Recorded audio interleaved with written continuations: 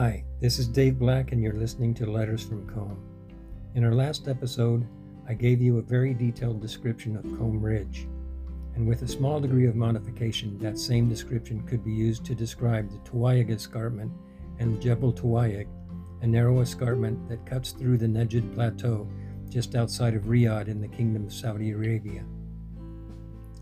It sits smack in the middle of the Arabian Desert, the third largest desert in the world, covering most of the Arabian Peninsula with a sandy landscape highly affected by wind. The summer heat there is very intense, and many areas, primarily the coastal areas like Jeddah, have high humidity just to make things worse. Rainfall over the entire region averages less than 4 inches per year, although after a heavy rain, a light sparse grass sometimes turns the wadis a pale brownish green. The most prominent features in the 600 to 700 foot high Tuwaaiq Escarpment are the Jebel Fihrain, or the edge of the world as the expats call it, which is a feature that gives the lucky adventurer a view of the surrounding wadis, such as the Wadi Nisa, and a view of the red walls of the Tuwaaiq Escarpment. And the second feature is the 177 foot desert tower Jebel Hizbi, meaning Finger Mountain in Arabic, and affectionately called Faisal's Finger by climbers. The rock is a yellowish, limey sandstone, and it contains obvious marine remains like coral, brachiopods, and snail-like creatures. From a point high on the edge of the world, you can experience the desert falling away into the Wadi Nisa, Hidden Valley, and Faisal's Finger, and you can watch the desert alpenglow turn the walls of the plateau and of the escarpment to a fiery gold and then a fierce orange as the sun drops over the horizon. It would be cliché to say the silence there is deafening, but it really is. But if you listen closely enough, you might hear the climbers on Faisal's Finger shouting their climbing commands as they ascend the splitter cracks and the chimneys on the tower. Or you might hear hikers as they follow the ancient camel trails that connect the plateau with the ancient trade routes.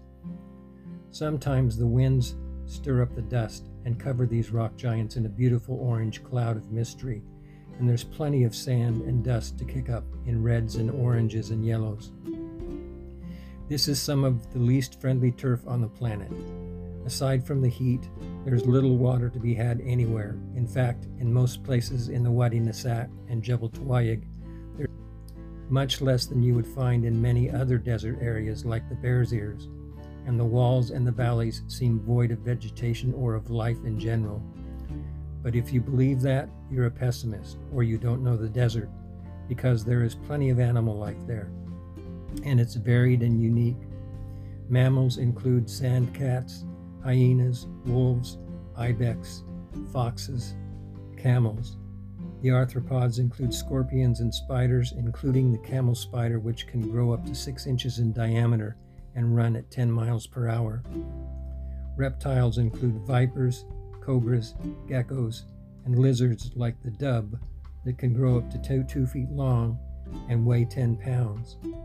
There are bees, wasps, ants, scarab beetles, and in the air you'll see vultures and buzzards and hawks soaring on the heat. And on the ground are plants that have learned to live with very little water and tolerate sandy and saline soils. Date palms, junipers, gab trees, saltbush, acacia, and apple. This area until recently was only populated by the Bedouin, nomadic groups, many of whom still live in tents that are divided into a men's side and a women's side. The Bedouin are wary of outsiders, but they're generous to a fault. Like the Anasazi of the Bear's Ears, the Bedouin of the Arabian Desert are dwindling in numbers and undergoing cultural and technological evolutions that will change them forever. The camel replaced by a white Japanese pickup truck, and traditional ceremonies replaced by dish TV, video games, and social media. I first saw the Tuwaaiq Escarpment when I moved to Riyadh from Utah. My children, especially Darby, were transfixed by this desert playground. Like other expats, we started calling it the Magic Kingdom, not out of disrespect, but on the contrary, out of a deep respect for the beauty of the Arabian Peninsula and the amount and quality of the outdoor recreation activities available there. Over a period of 2 years, I climbed Faisal's Finger over 50 times, as well as routes on Jebel Tuwaaiq and on the black travertine chimneys of the Wadi Nisa. I would also go out there just to listen, just to sit alone, observe, and feel the beauty of the desert's struggle and challenge. Books on scripture are rife with stories of people who went to the desert for wisdom and insight.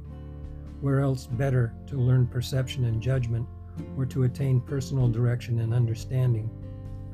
The silence of the desert wilderness, be it in the Bear's Ears or in the edge of the world, will not allow you to ignore the voice of your inner life. Things you have buried long ago will rise again to the surface, where they can be taken on with genuine discrimination and sensitivity. This is the place where we can regain our lost relationships with the earth. Places like this must be preserved because there are so few of them. There are so few places like this, places where we can regain some of our own innocence. Unfortunately, I have some very bad news about this particular area.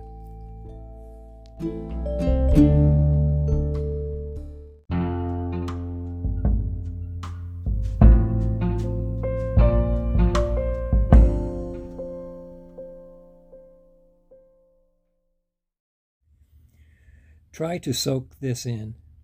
The Kingdom of Saudi Arabia and its wealthy royal family are in the process right now of building the world's first entertainment city, changing that particular desert's very nature with concrete, water, roads, farms, industrial facilities, a Six Flags theme park, a Formula One racetrack, an 18-hole golf course, and 5,000 luxury homes.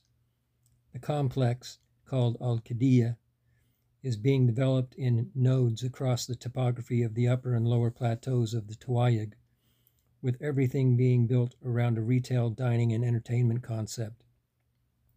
Now, imagine all of this abuse being heaped on an area of desert the size of Belgium, the size of Zion and Arches and Yosemite.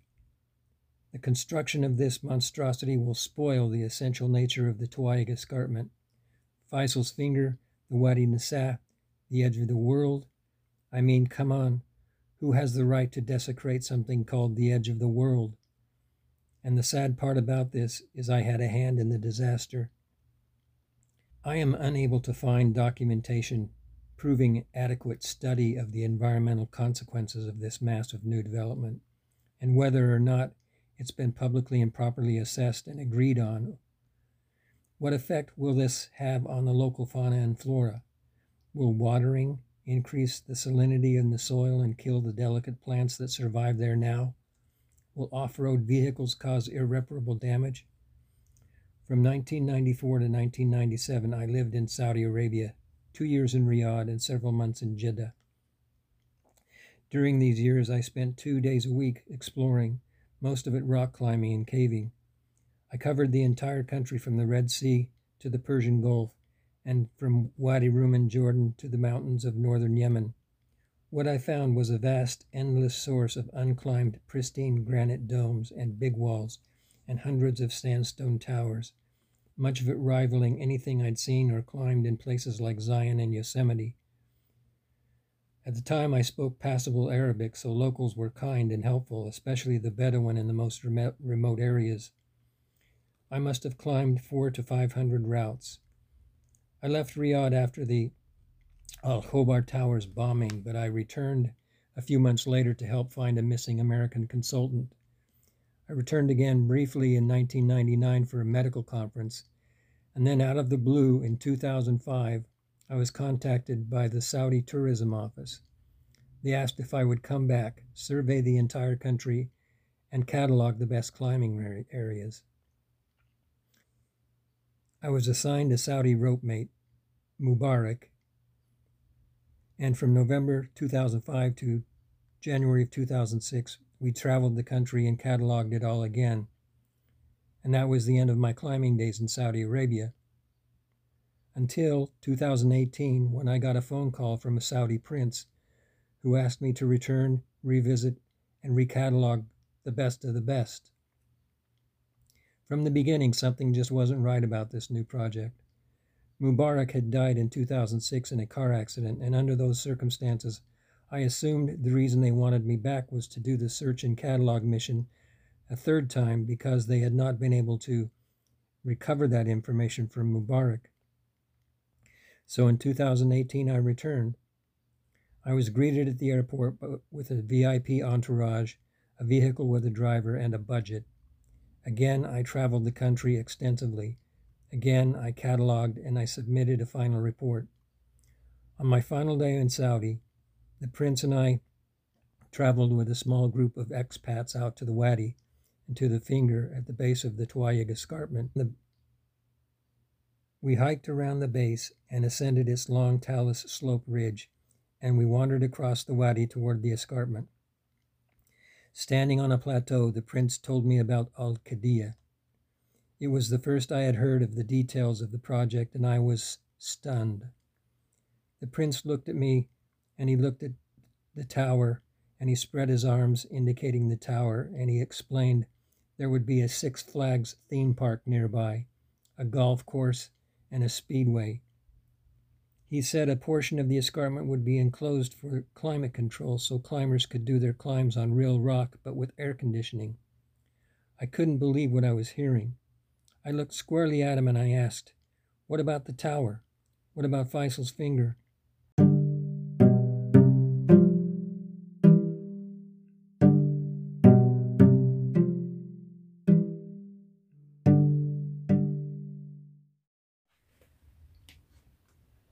The Prince looked at me and he said he would protect the tower and the tower would not be changed. I stared at him a moment while my brain processed all of this, and it suddenly felt to me like at least part of the reason I had been awarded this trip back to the kingdom was because I was a vocal proponent of clean climbing, and I was known to be against the use of bolts in excess. I was also a writer, and I think they believed I might write in opposition to their plan, and they wouldn't want any negative publicity. As it turned out, the survey and cataloging project did eventually serve a purpose. On the 2018 scouting project, I had introduced the director of ops for the Saudi Climbing Federation to Ashafa, a popular nature area southwest of Taif, and Al-Sharaf Park in Tanoma, north of Asir, which resulted in the Saudi Bolting Project, a project carried out by a team of Italian mountain guides and Saudis, who, over a period of 5 weeks, developed 74 routes protected by hundreds of glue-in bolts. It was the second time in 24 years that the Saudis had used my information to send a European team to overbolt a new climbing area. The first had been the Wadi bin Hashbal near Khamis Musheit in the far south of the country, where many of the routes there were overbolted to the tune of 1 bolt every 4 feet.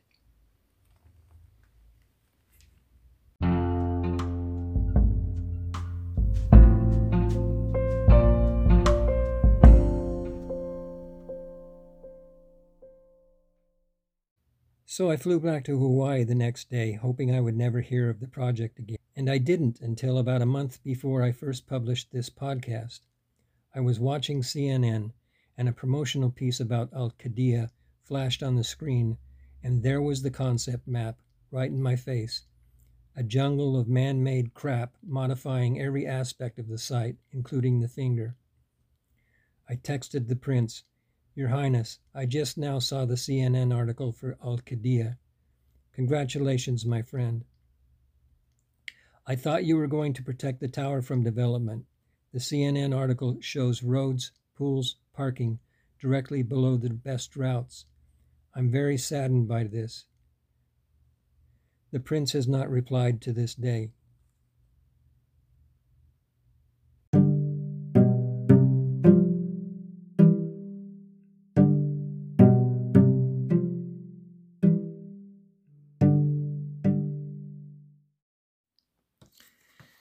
This series is about survival of the spirit.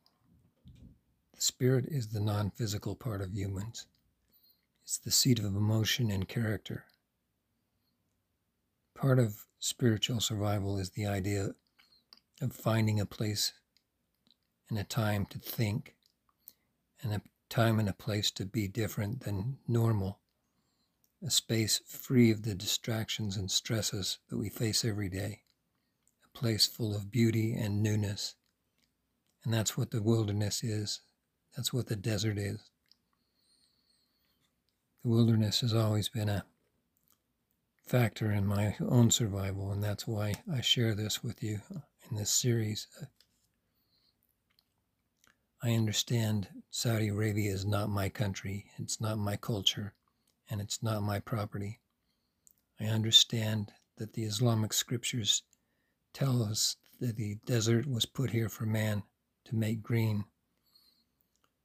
But they also tell us that the desert is as blessed as any other thing in creation. The fact is that this is the largest act of Bro-ification in modern history. And I'm making a personal plea to climbers and outdoorsmen to give a cold shoulder to AlQiddiya and reject the idea.